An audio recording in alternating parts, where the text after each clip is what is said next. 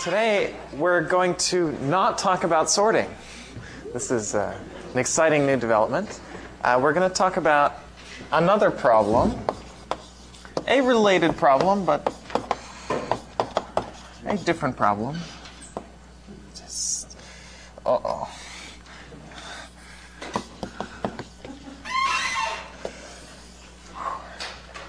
Tough spelling problem. We're going to talk about another problem which we would like to solve in linear time. So last class we talked about when we could do sorting in linear time. To do that we needed some additional assumptions. Today we're going to look at a problem that really only needs linear time, even though at first glance it might look like it requires sorting. So this is going to be an easier problem. The problem is I give you a bunch of numbers. Let's call them elements. And they're in some array, let's say. And they're in no particular order, so unsorted. I want to find the kth smallest element.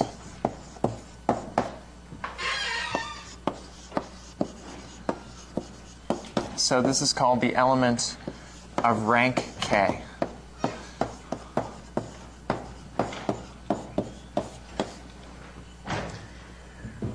So in other words, I have this list of numbers which is unsorted, and if I were to sort it, I'd like to know what the kth element is. Okay, but I'm not allowed to sort it. One solution to this problem, so this is the naive algorithm, is you just sort and then return the kth element. This is another possible definition of the problem, and we'd like to do better than that.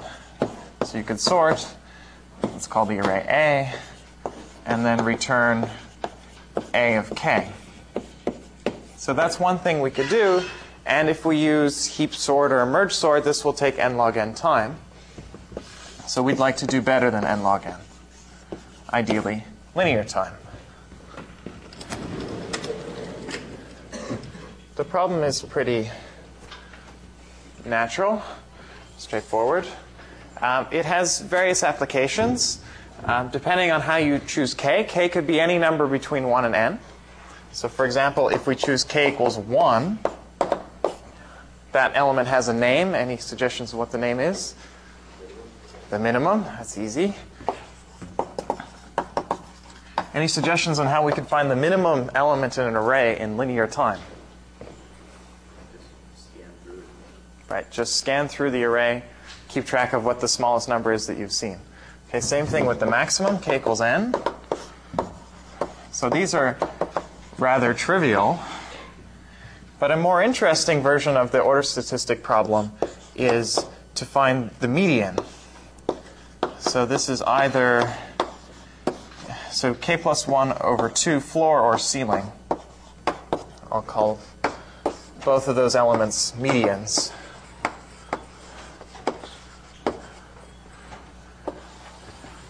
So finding the median of an unsorted array in linear time is quite tricky, and that sort of is the main goal of this lecture, is to be able to find the medians. For free, we're going to be able to find the arbitrary kth smallest element, but typically we're most interested in finding the median.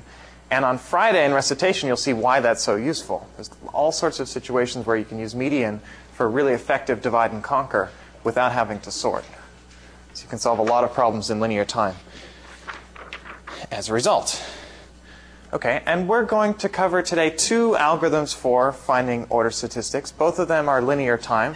The first one is randomized, so it's only linear expected time.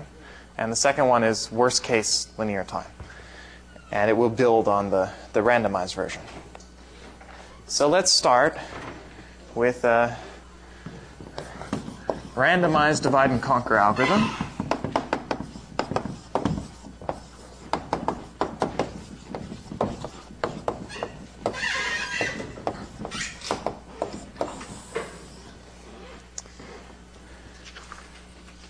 So this algorithm is called random select.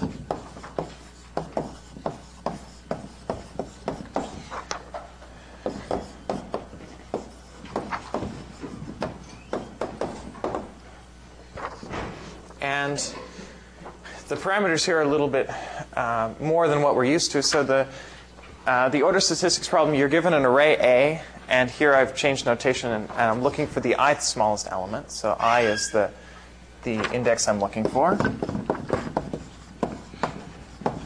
And I'm also going to change the problem a little bit, and instead of trying to find it in the whole array, I'm going to look in a particular interval of the array, A from P up to Q. Okay, we're going to need that for recursion. It's better be a recursive algorithm because we're using divide and conquer. So here's the algorithm.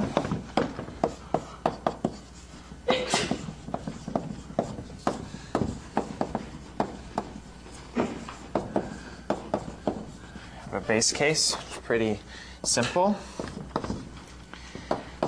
Then we're going to use part of the quicksort algorithm, randomized quicksort.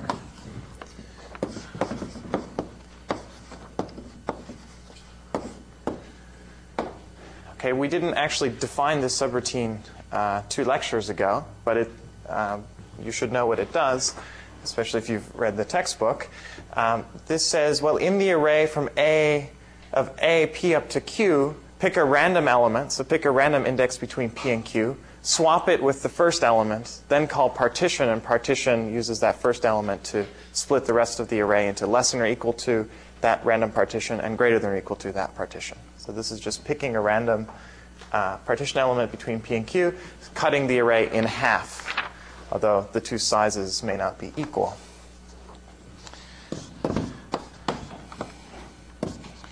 Okay, and we're going to call, and it returns the index of that partition element, between some number between P and Q. And we're going to define K to be this particular value, r minus P plus 1. And the reason for that is that K is then the rank of the partition element.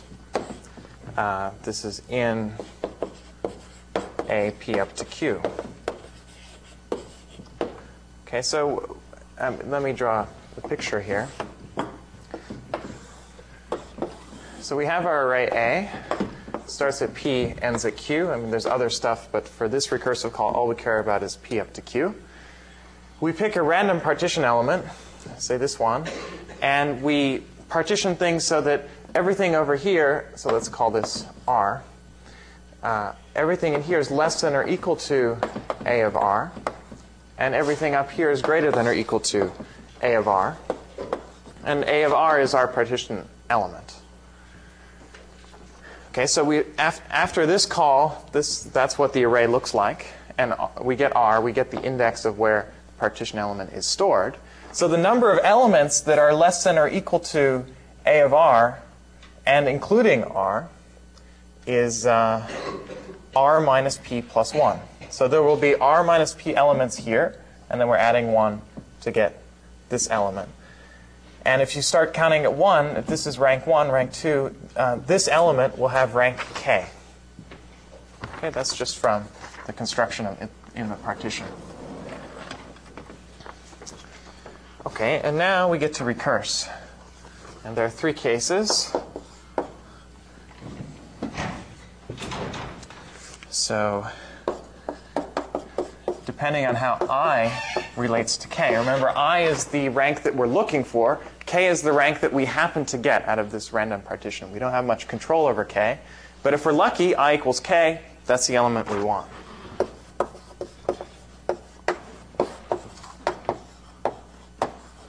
So then we just return the partition element. More likely is that the element we're looking for is either to the left or to the right. And if it's to the left, we're going to recurse in the left-hand portion of the array. And if it's to the right, we're going to recurse in the right-hand portion. So pretty straightforward at this point.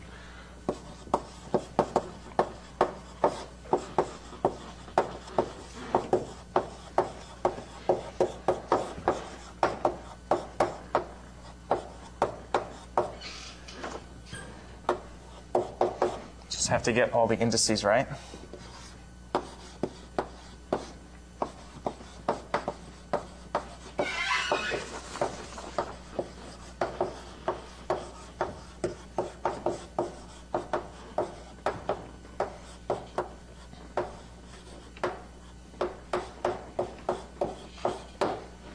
So either we're going to recurse on the part between p and r minus 1. That's this case.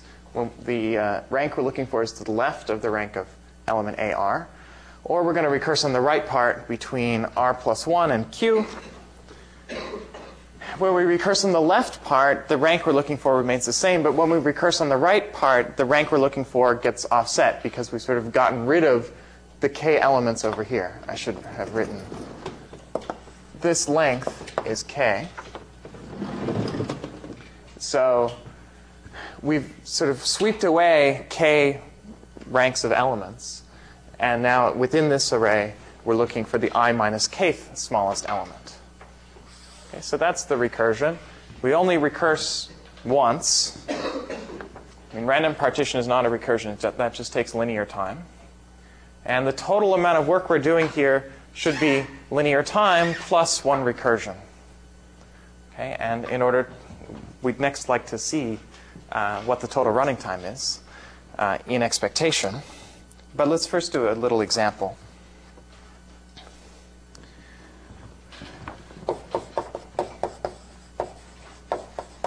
Make this algorithm perfectly clear.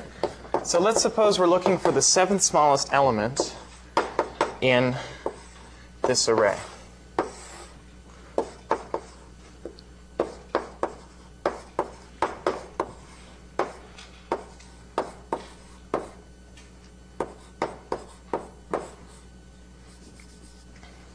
And let's suppose, just for example, that the pivot we're using is just the first element. So nothing fancy.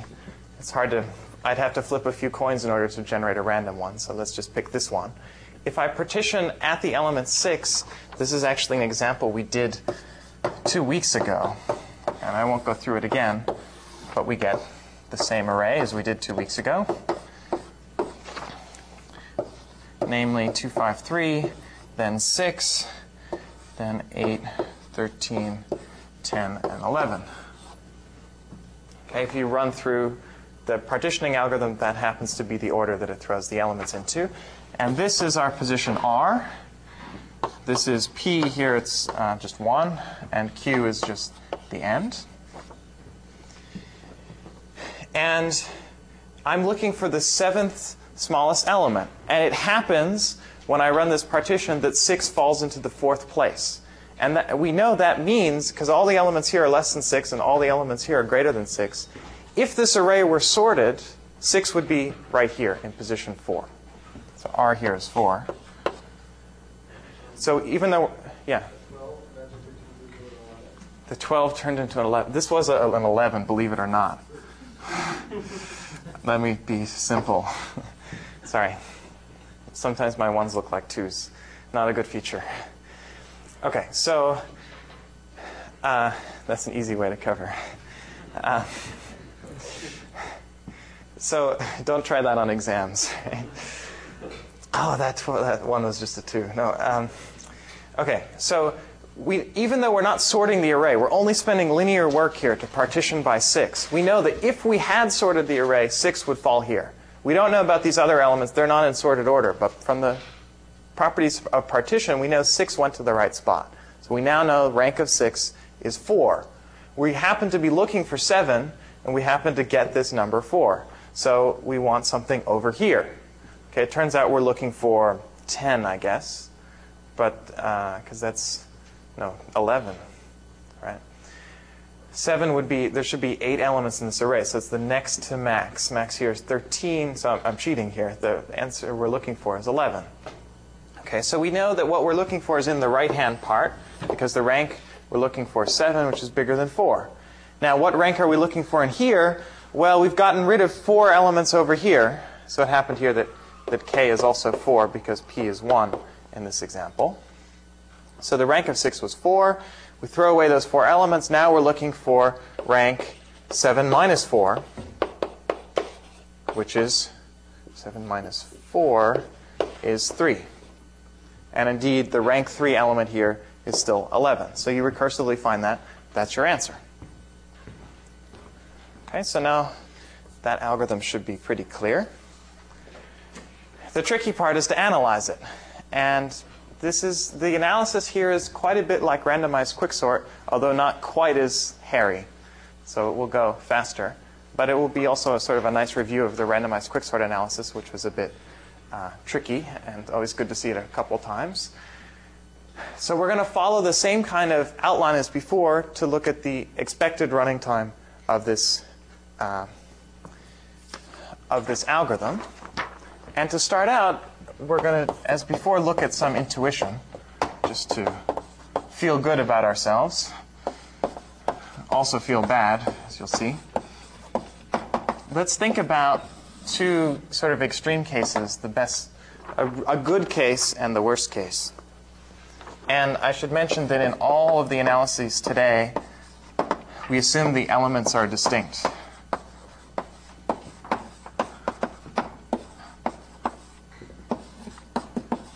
It gets really messy if the elements are not distinct. And you may even have to change the algorithms a little bit, because if all the elements are equal and you pick a random element, the partition does not do so well. Okay, but let's assume they're all distinct, which is the really interesting case. So a pretty lucky case is that the best case is we partition right in the middle. The number of elements to the left of our partition is equal to the number of elements on the right of our partition. But almost as good would be some kind of 1/10 to 9/10 split. Any constant fraction is going to be, we should feel that, any constant fraction is as good as a half. So then the recurrence we get is, let's say at most this bad. So it depends. If we have a 1/10, let's say 1/10 on the left, 9/10 on the right, every time we do a partition.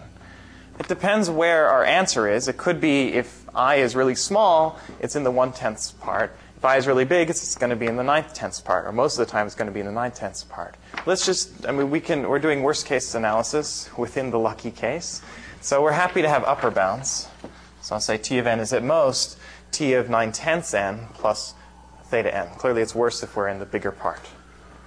Okay? What is the solution to this recurrence?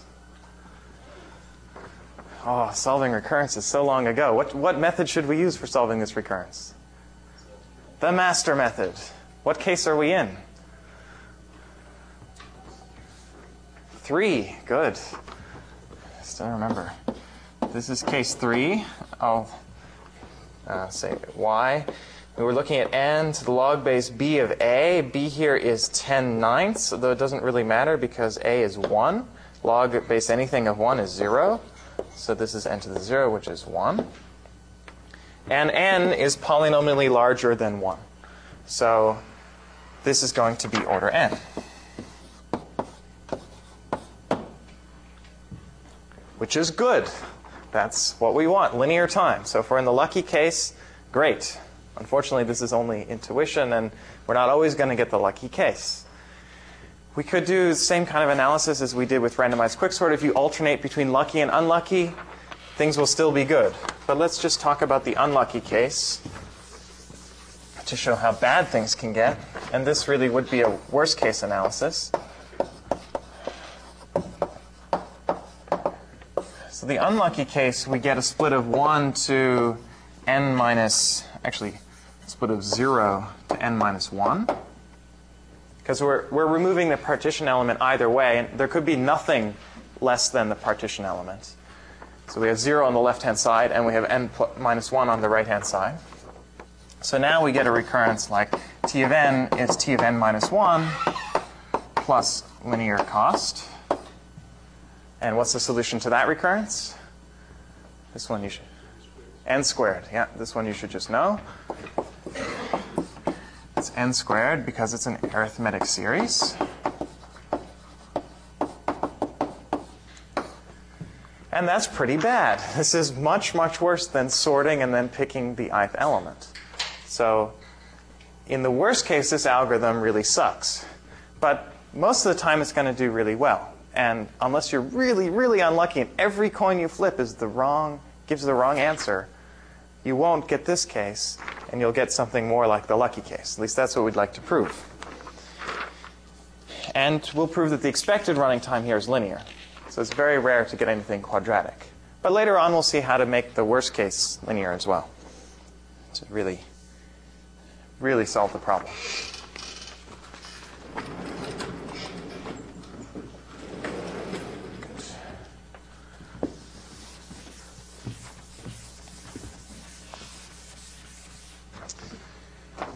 Okay, so let's get into the analysis.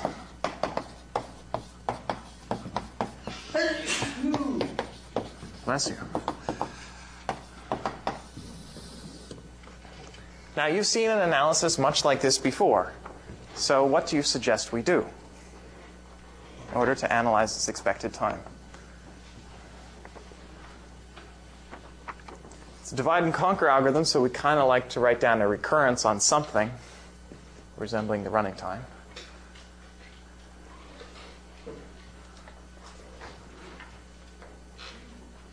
I don't need the answer. I just want what's the first step that we might do to analyze the expected running time of this algorithm. Sorry?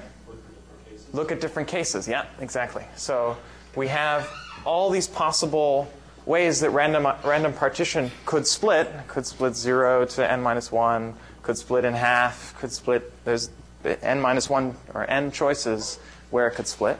So how can we break into those cases?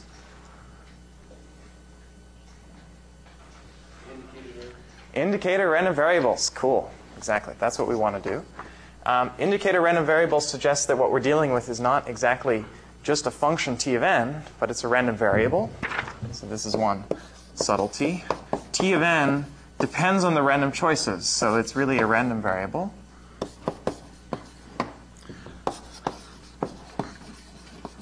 And then we're going to use indicator random variables to get a recurrence on t of n. Or really, yeah, on t of n.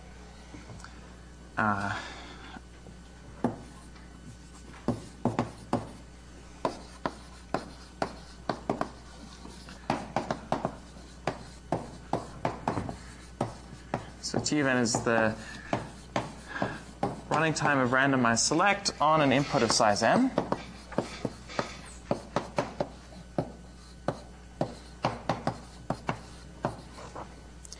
And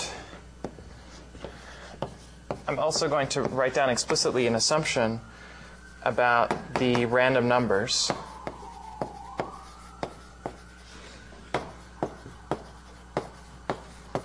That they should be chosen independently from each other.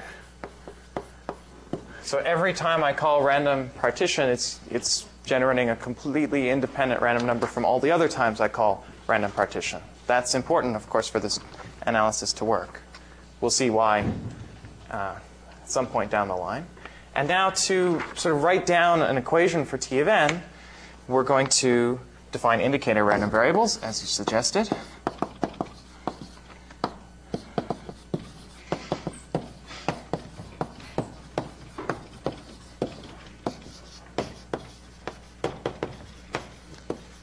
And we'll call it xk, and this is for all k from 0 up to n minus 1.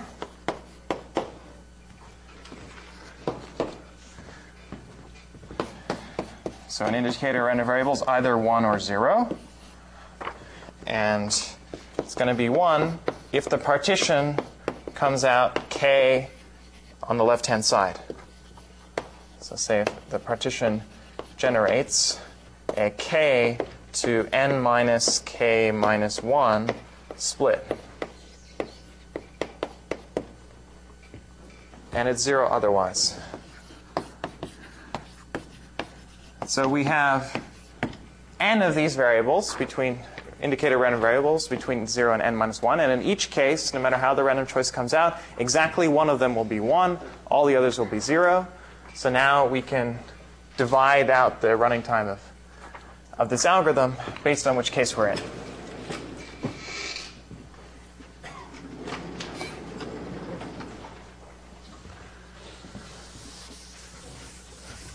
So that will sort of unify this intuition that we did and get all the cases. And then we can look at the expectation. Okay, so t of n if we just split out by cases, we have an upper bound like this.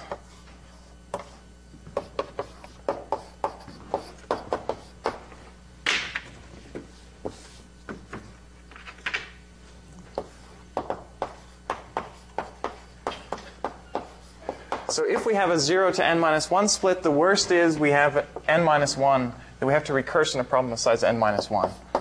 In fact, it'd be pretty hard to recurse in a problem of size 0. Okay, if we have a 1 to n minus 2 split, then we take the max of the two sides. That's certainly going to give us an upper bound.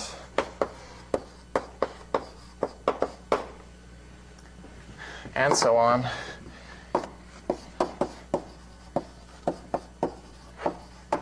And at the bottom, we get an n minus 1 to 0 split.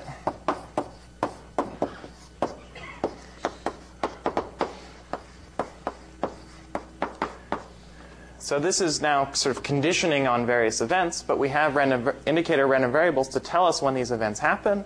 So we can just multiply each of these values by the indicator random variable, and it will come out 0 if that's not the case, and it will come out 1 and give us this value if that happens to be the split. So if we add up all of those, we'll get the same thing. So this is equal to the sum over all k of the indicator random variable times the cost in that case, which is t of max k, and the other side, which is n minus k minus 1, plus theta n. Okay, so this is our recurrence in some sense for the random variable representing running time. Now this depends on, the value will depend on which case we come into. We know the probability of each of these events happening is the same because we're choosing the partition element uniformly at random. But we can't really simplify much beyond this until we take expectations. We know this random variable could be as big as n squared. Hopefully it's usually linear.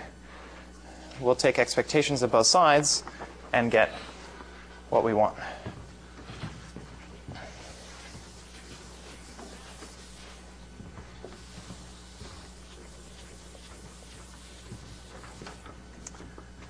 Okay. So let's look at the expectation of this random variable, which is just the expectation. I'll copy over the summation we have here so I can work on this board.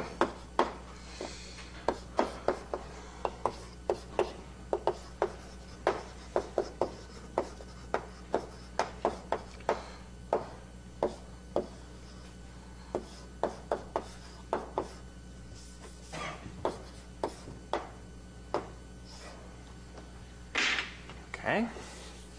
So I want to compute the expectation of this summation. What property of expectation should I use? Linearity. Good. So we can bring the summation outside.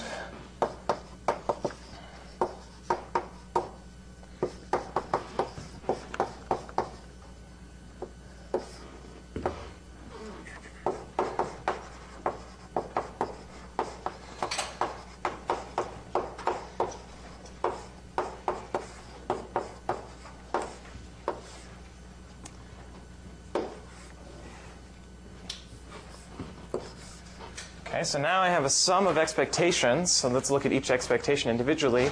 It's a product of two random variables, if you will. This is an indicator random variable, and this is some more complicated function, some more complicated random variable, representing some running time, which depends on what random choices are made in that recursive call. Now what should I do?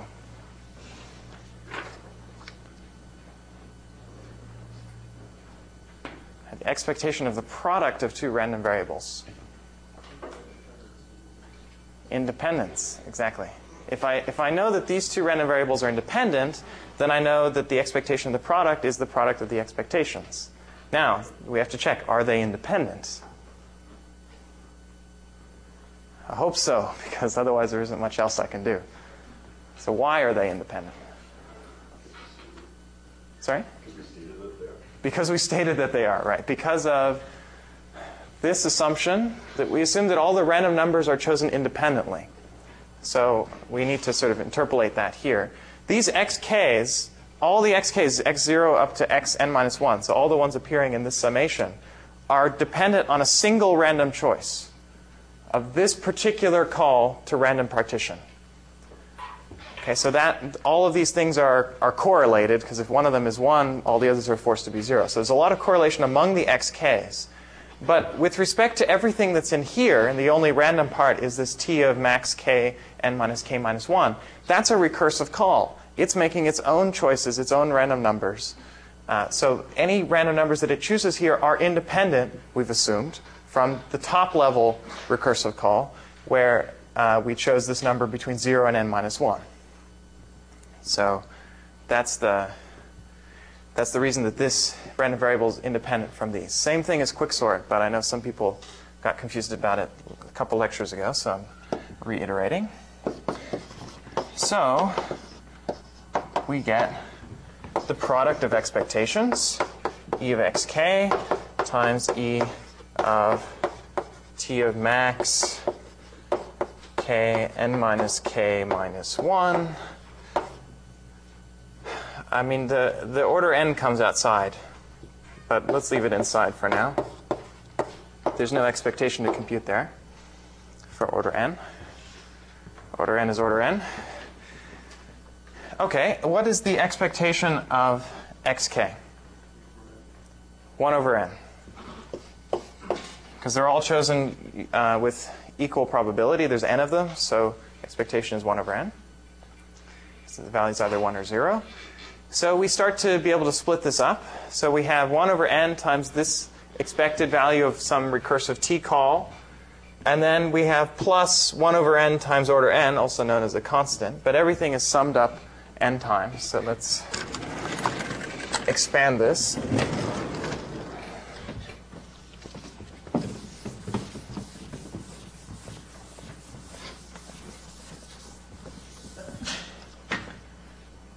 Okay, so we have the sum k equals 0 to n minus 1. I guess the 1 over n can come outside.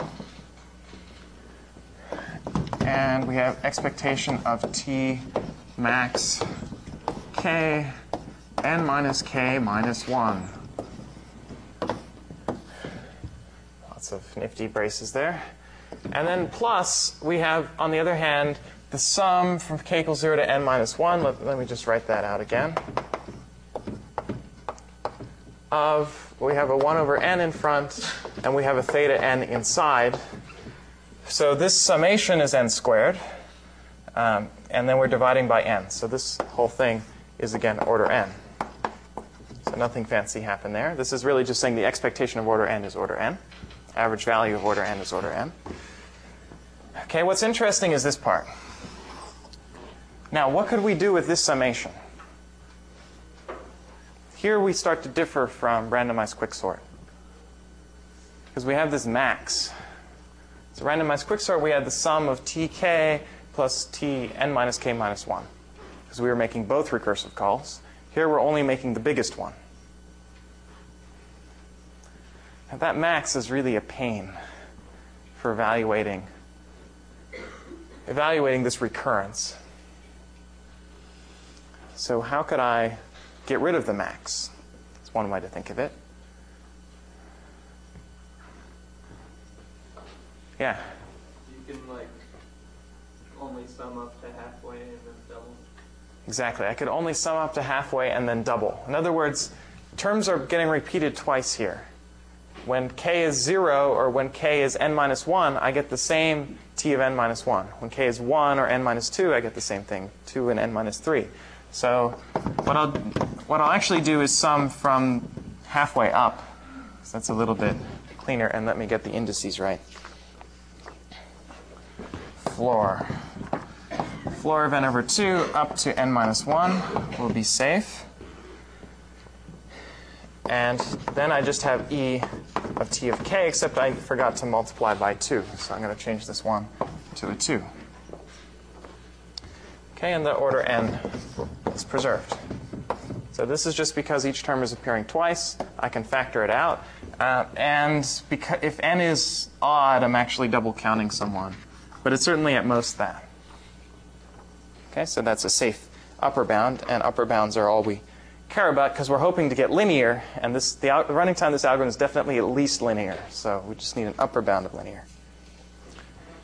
Okay, so this is a recurrence. E of t of n is at most 2 over n times the sum of half the numbers between 0 and n of e of t of k plus theta n. It's a bit of a hairy recurrence. We want to solve it, though, and it's actually a little bit easier than the quicksort, randomized quicksort recurrence. We're going to solve it. What method should we use? Sorry? Master method? Master method would be nice, except that each of the recursive calls is with a different value of k. So master method only works when all the calls are with the same value, same size. Alas, it would be nice if we could use the master method. What else do we have?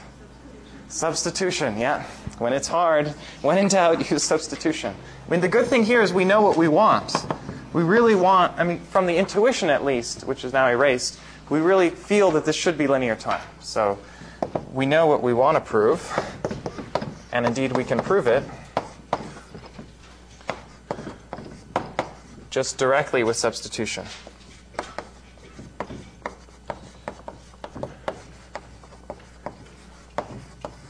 So I want to claim there's some constant c greater than 0, such that e of t of n, according to this recurrence, is at most c times n. So let's prove that over here.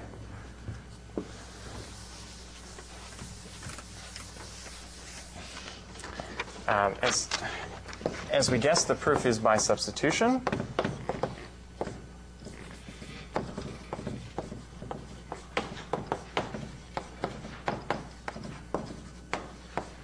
So what that means is we're going to assume by induction that this inequality is true for all smaller n.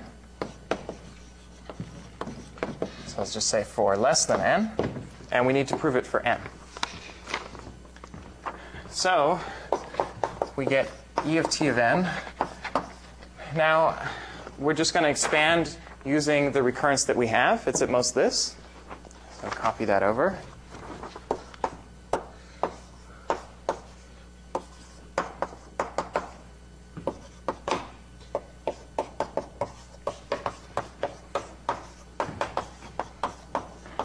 Okay, and then each of these recursive calls is with some value k that's strictly smaller than n.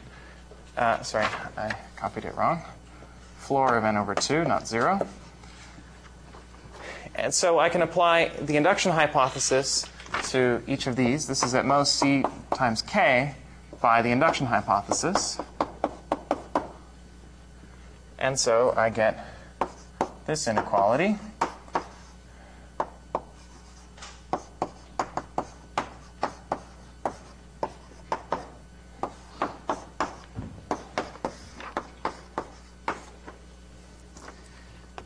Okay. This c can come outside the summation because it's just a constant. And I'm going to be slightly tedious in writing this down again, because what I care about is the summation here that's left over.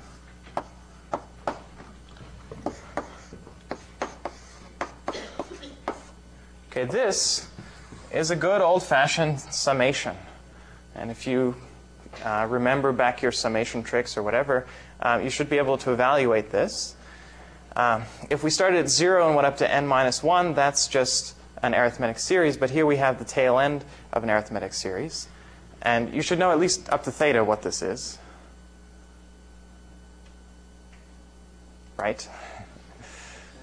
N squared, yeah. So it's definitely theta n squared. But we need here a slightly better upper bound. As we'll see, the constants really matter. So what we're going to use is that this summation is at most 3/8 times n squared. Okay, and that will be critical. The fact that 3/8 is smaller than a half, I believe. So it's going to get rid of this too. Okay, I'm not going to prove this. This is an exercise. When you know that it's true, it's easy because you can just prove it by induction. Figuring out that number is a little bit more work, but not too much more. So you should prove that by induction. Okay, now let me simplify. Right, this is a bit messy. But what I want is c times n. So let's write it as our desired value minus the residual. And here we have some crazy fractions. This is 2 times 3, which is 6 over 8, which is 3/4, right? So here we have 1, so we have to subtract off 1/4 to get 3/4. And this should be, I guess, 1/4 times c times n. And then we have this theta n, which with a double negation becomes a plus theta n. Okay, so that should be clear. I'm just rewriting that. So we have what we want over here. And then we hope that this is non-negative, because then what we want is that this is less than or equal to c times n. That will be true, provided this thing is non-negative. And it looks pretty good, because we're free to choose c however large we want. So whatever constant is embedded inside this theta notation, it's one fixed constant, whatever makes this recurrence true, we just set c to be bigger than 4 times that constant.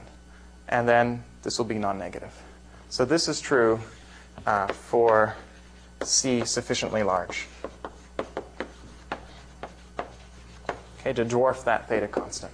There's also the base case. I just have to make the cursory mention that we choose c large enough so that this claim is true even in the base case, where n is at most some constant.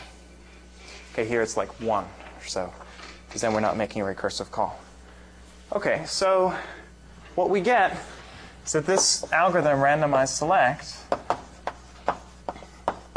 has expected running time, order n, theta n.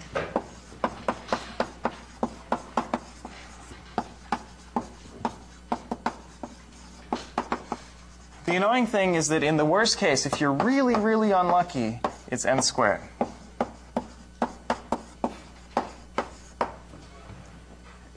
Any questions before we move on from this point? This finished off the proof of this fact that we have theta n expected time. We already saw the n squared worst case. Okay, all perfectly clear. Good. Should go over these proofs, and they're intrinsically related between randomized quicksort and randomized select. Know them in your heart. Okay, this is a great algorithm. Works really well in practice, because most of the time you're going to split, say, in the middle, somewhere between 1/4 and 3/4, and everything is good. It's extremely unlikely that you'd get the n squared worst case. It would have to happen with like 1 over n to the n probability, or something really, really small. But I'm a theoretician at least, and it would be really nice if you could get theta n in the worst case. That would be the cleanest result that you could hope for, because that's optimal. Can't do better than theta n. You've got to look at the elements. So you might ask, well, can we get rid of this worst case behavior and somehow avoid randomization and guarantee theta n worst case running time? And you can. But it's a rather non-trivial algorithm, and this is going to be one of the most sophisticated that we've seen so far. Won't stay that. It won't continue to be the most sophisticated algorithm we will see, but here it is. Worst case linear time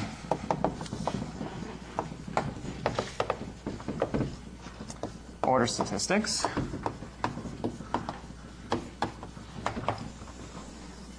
And this is an algorithm by several, all very famous people. Manuel Blum, Floyd, Pratt, Ron Rivest, Bob Tarjan. I think I've only met the B and the R and the T. Oh no, I've met Von Pratt as well, so I'm getting close to all the authors. This is a somewhat old result, but at the time it was a major breakthrough, and still it is an amazing algorithm. Ron Rivest is professor here. You should know him from the R and RSA. When I took my PhD comprehensives some time ago, on the cover sheet was a joke question, which asked, of the authors of the worst case linear time order statistics algorithm, which of them is the most rich? Sadly, it was not a graded part of the comprehensive exam, but it was an amusing question. I won't answer it here because we're on tape, but think about it, and it's maybe not obvious, but several of them are rich. It's just a question of who's the most rich. Okay. Anyway, before they were rich, they came up with this algorithm. They've come up with many algorithms since, even after getting rich, believe it or not.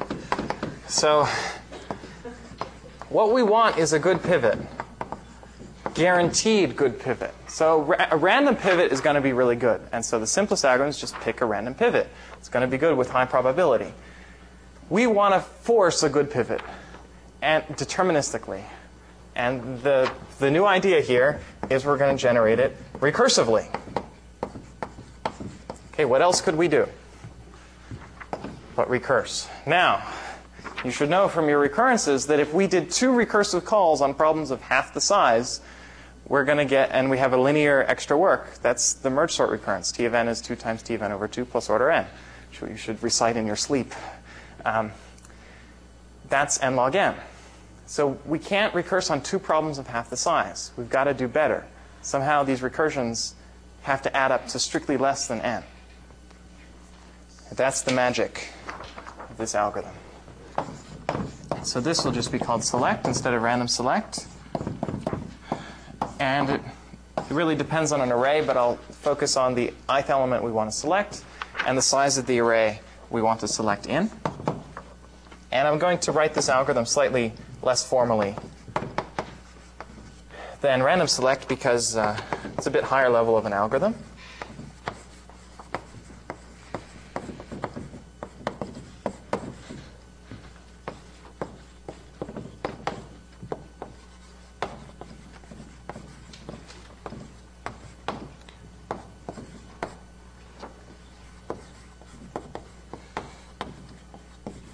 Okay, and let me draw over here the picture of the algorithm. So the first step is sort of the weirdest, and it is the key idea, one of the key ideas. You take your elements, and they're in no particular order. So instead of drawing them on a line, I'm going to draw them in a 5 by n over 5 grid. Why not? Okay, this unfortunately takes a little while to draw, but it will take you equally long, so I'll take my time. Doesn't really matter what the width is, but it should be width n over 5, so make sure you draw your figure accordingly. This width n over 5, but the height should be exactly 5. I think I got it right. I can count that high. Here's 5. And this should be, well, you know, our number may not be divisible by 5, so maybe it ends off in sort of an odd way. But what I'd like is that these chunks should be floor of n over 5, and then we'll have at most 4 elements left over. So I'm going to ignore those. They don't really matter. It's just a constant, additive constant. So here's my array. I just happen to write it in this funny way. And I'll call these vertical things groups. I would circle them, and I did that in my notes, but things get really messy if you start circling. This diagram is going to get really full. So just to warn you, by the end it will be almost unintelligible, but hey, there it is. So if you're really feeling bored, you can draw this a few times, and you can draw the how it grows. But right. So there are the groups, vertical groups of 5. Next step.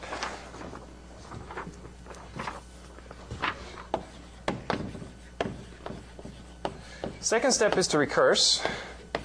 This is where things are a bit unusual. Well, even more unusual. Oops, sorry. I really should have had a line in between 1 and 2. So I'm going to have to move this down. You can insert it here. I also, in step 1, want to find the median of each group.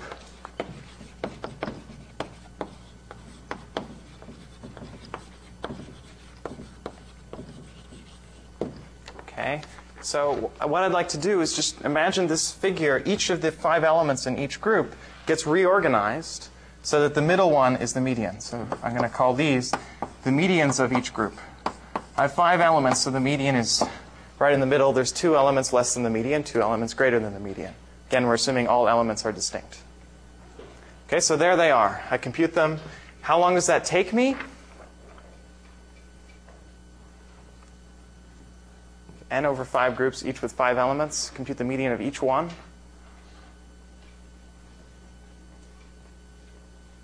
It's either, sorry? Yeah, it's 2 times n over 5. It's theta n. That's all I need to know. Okay, I mean, you're counting comparisons, which is good. There's definitely theta n. The point is, within each group, I only have to do a constant number of comparisons because it's a constant number of elements. Doesn't matter. You could use randomized select for all I care. No matter what you do, it can only take a constant number of comparisons, as long as you don't make a comparison more than once. Okay, so this is easy. Use any algorithm. You could sort the 5 numbers and then look at the third one. Doesn't matter,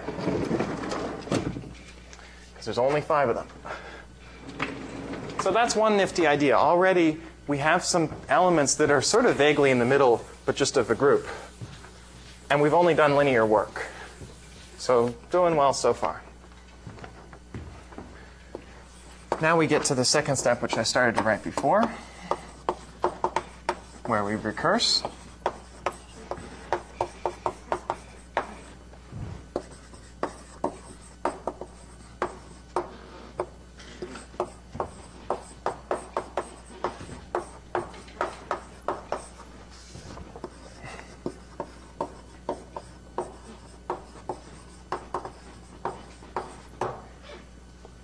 So the next idea is, well, we have these floor of n over 5 medians. I'm going to compute the median of those medians. So I'm imagining that I rearrange these, and unfortunately it's an even number. There's 6 of them. But I'll rearrange so that this guy, I'll draw in a second box, is the median of these elements, so that these 2 elements are strictly less than this guy. These 3 elements are strictly greater than this guy. Now that doesn't directly tell me anything. It would seem it doesn't directly tell me about any of the elements out here. We'll come back to that. In fact, it does tell us about some of the elements. But right now, this element is just the median of these guys. Each of these guys is a median of 5 elements. That's all we know. We do that recursively. This is going to take t of n over 5 time.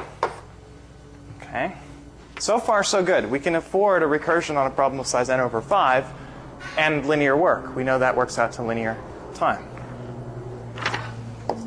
Okay, but there's more. We're obviously not done yet.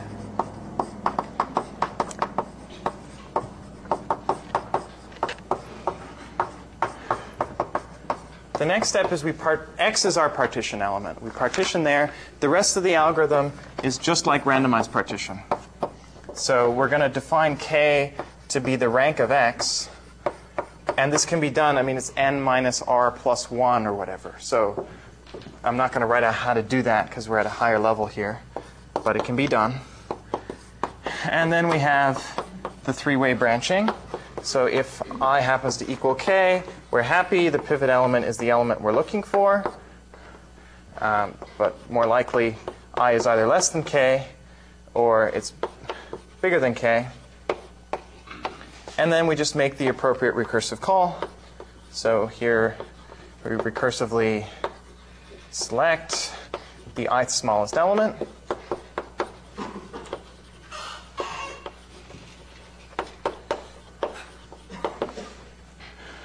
In the lower part of the array, so left of the partition element.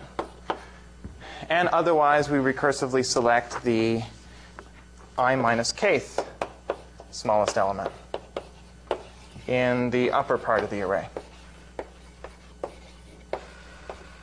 Okay, so this, I'm writing this at a high level because we've already seen it. All of this is the same as the last couple steps of randomized select.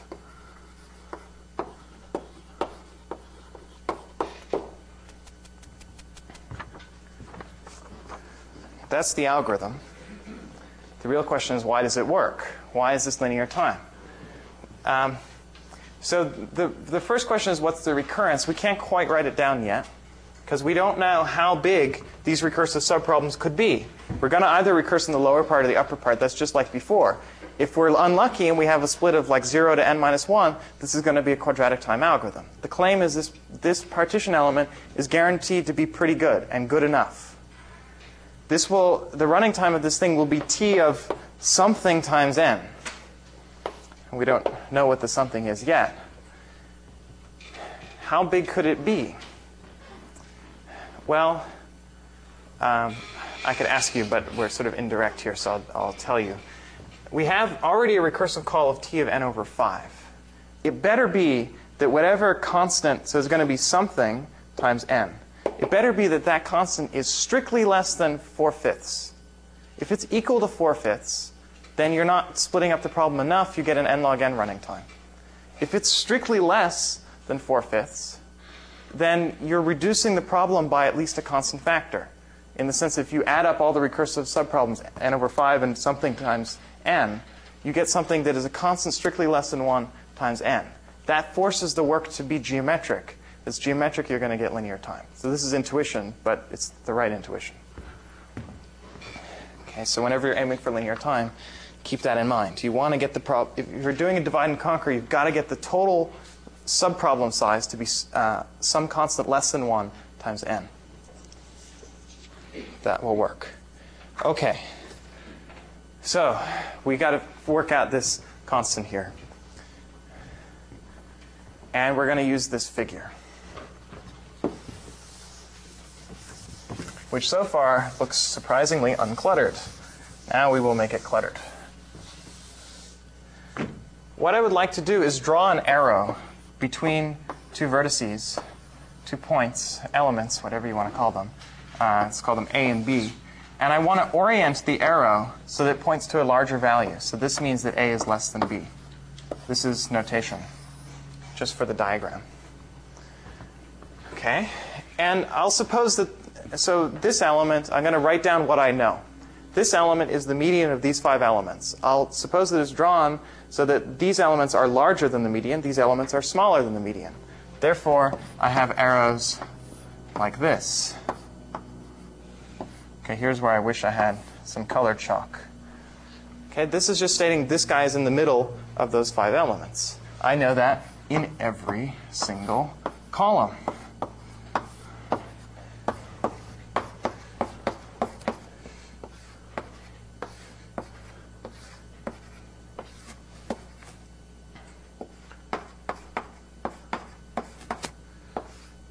Okay, here's where the diagram starts to get messy. We're not done yet. Now, we also know that this element is the median of the medians. So of all the squared elements, this guy is in the middle. Therefore, and I'll draw it so that these are the ones smaller than the median. These are the ones larger than the median.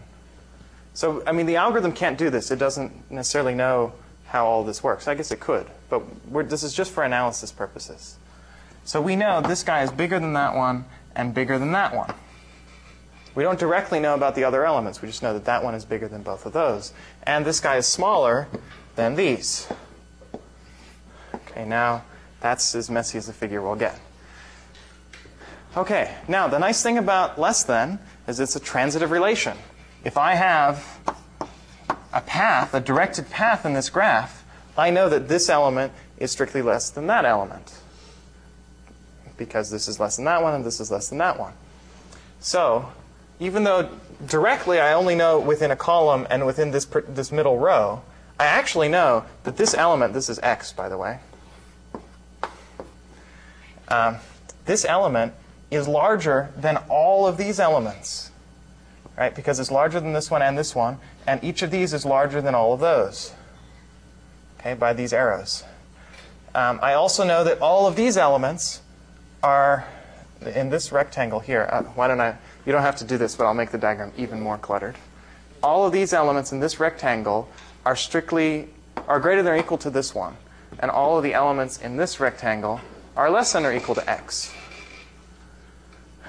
Now, how many are there? Well, this is roughly halfway along the set of groups, and this is 3/5 of these columns. So what we get is that there are at least, we have n over 5 groups, and we have half of the groups that we're looking at here, roughly. So let's call that floor of n over 2. And then we have, within each group, we have 3 elements. So we have at least 3 times floor of n over 5 over 2n floor elements that are less than or equal to x, and we have the same that are greater than or equal to x. Okay, let me simplify this a little bit more. Okay, I can also give you some more justification, and we drew the picture, but just for why this is true. We have at least n over 5 over 2 group medians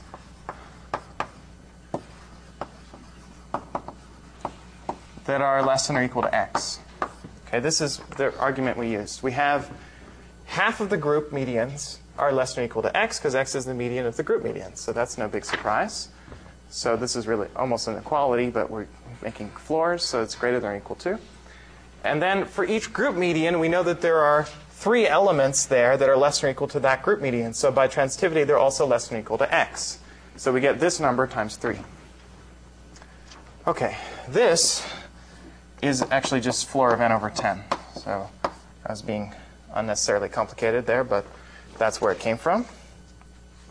So what we know is that this thing is now at least 3 times n over 10, which is roughly 3/10 of elements are in one side. In fact, at least 3/10 of the elements are in each side. Therefore, each side has at most 7/10 elements, roughly. So the number here will be 7/10. And if I'm lucky, 7/10 plus 1/5 is strictly less than 1. Indeed it is. But I have trouble working with tenths. I can only handle powers of 2. So what we're going to use is a minor simplification, which just barely still works. It's a little bit easier to think about. Actually, it's mainly to get rid of this floor, because the floor is annoying. We don't really have a sloppiness lemma that applies here. But it turns out if n is sufficiently large, 3 times floor of n over 10 is greater than or equal to 1/4. Now, quarters I can handle. So the claim is that each group has size at least 1/4. Therefore, each group has size at most 3/4, because there's a quarter on the other side. So this will be 3/4. And I can definitely tell that 1/5 is less than 1/4. So this is going to add up to something strictly less than 1, and then it will work. Okay, how's my time? Good. At this point, the rest of the analysis is easy. How the heck you would come up with this algorithm and realize that this is clearly a really good choice for finding a partition element, just barely good enough that both recursions add up to linear time. Well, that's why it took so many famous people. Okay, you won't, especially in quizzes, but I think in general in this class, you won't have to come up with an algorithm this clever, because you can just use this algorithm to find the median. And the median is a really good partition element. So you don't need to go, now that you know this algorithm, now that we're beyond 1973, you don't need to know how to do this. I mean, you should know how this algorithm works, but you don't need to do this in another algorithm, because you can just say, well, run this algorithm, you'll get the median in linear time, and then you can partition into the left and the right, and then the left and the right will have exactly equal size. Great. This is a really powerful subroutine. You can use this all over the place, and you will on Friday. Okay, have I analyzed the running time? Pretty much. The first step is linear. The second step is t of n over 5. The third step, I didn't write it, is linear. And then the last step is just a recursive call. And now we know that this is 3/4. Okay, so I get this recurrence. T of n is, I'll say at most, t of n over 5 plus t of 3/4 n. You could have also used 7/10.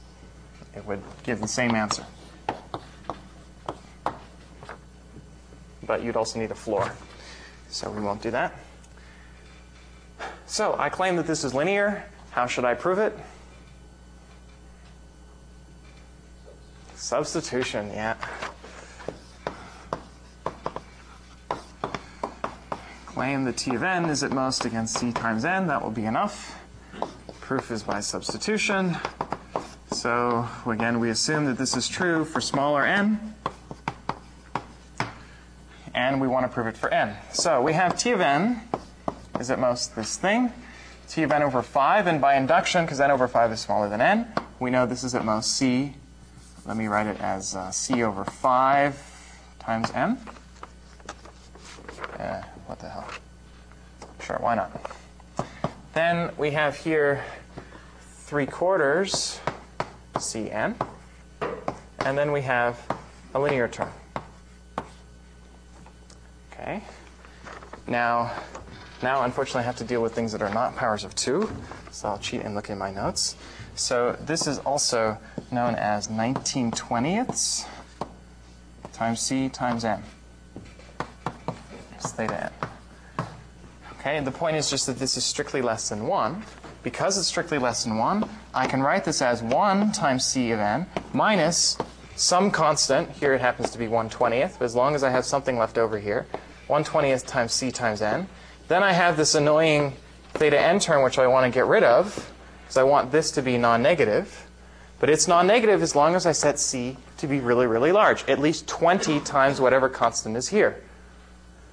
So this is at most C times n for C sufficiently large.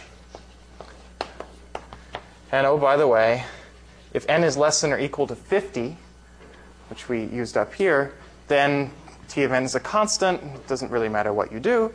And T of n is at most C times n for C chosen sufficiently large. That proves this claim.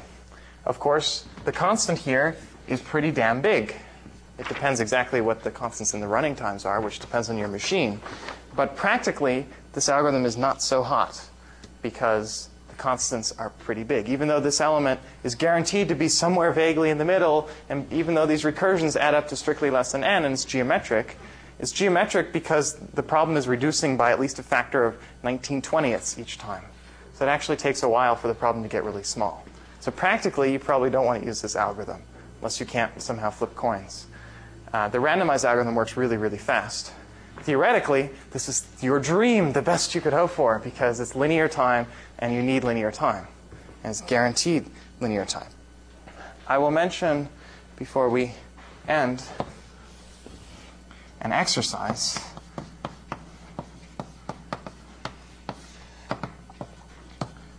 which is, why did we use groups of 5? Why not groups of 3?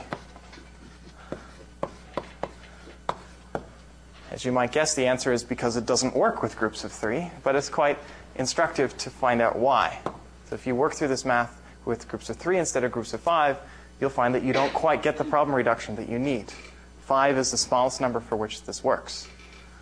Would work with 7, but not really, theoretically not any better than a constant factor. Any questions? All right, then recitation Friday, homework lab Sunday, problem set due Monday, quiz 1 in 2 weeks.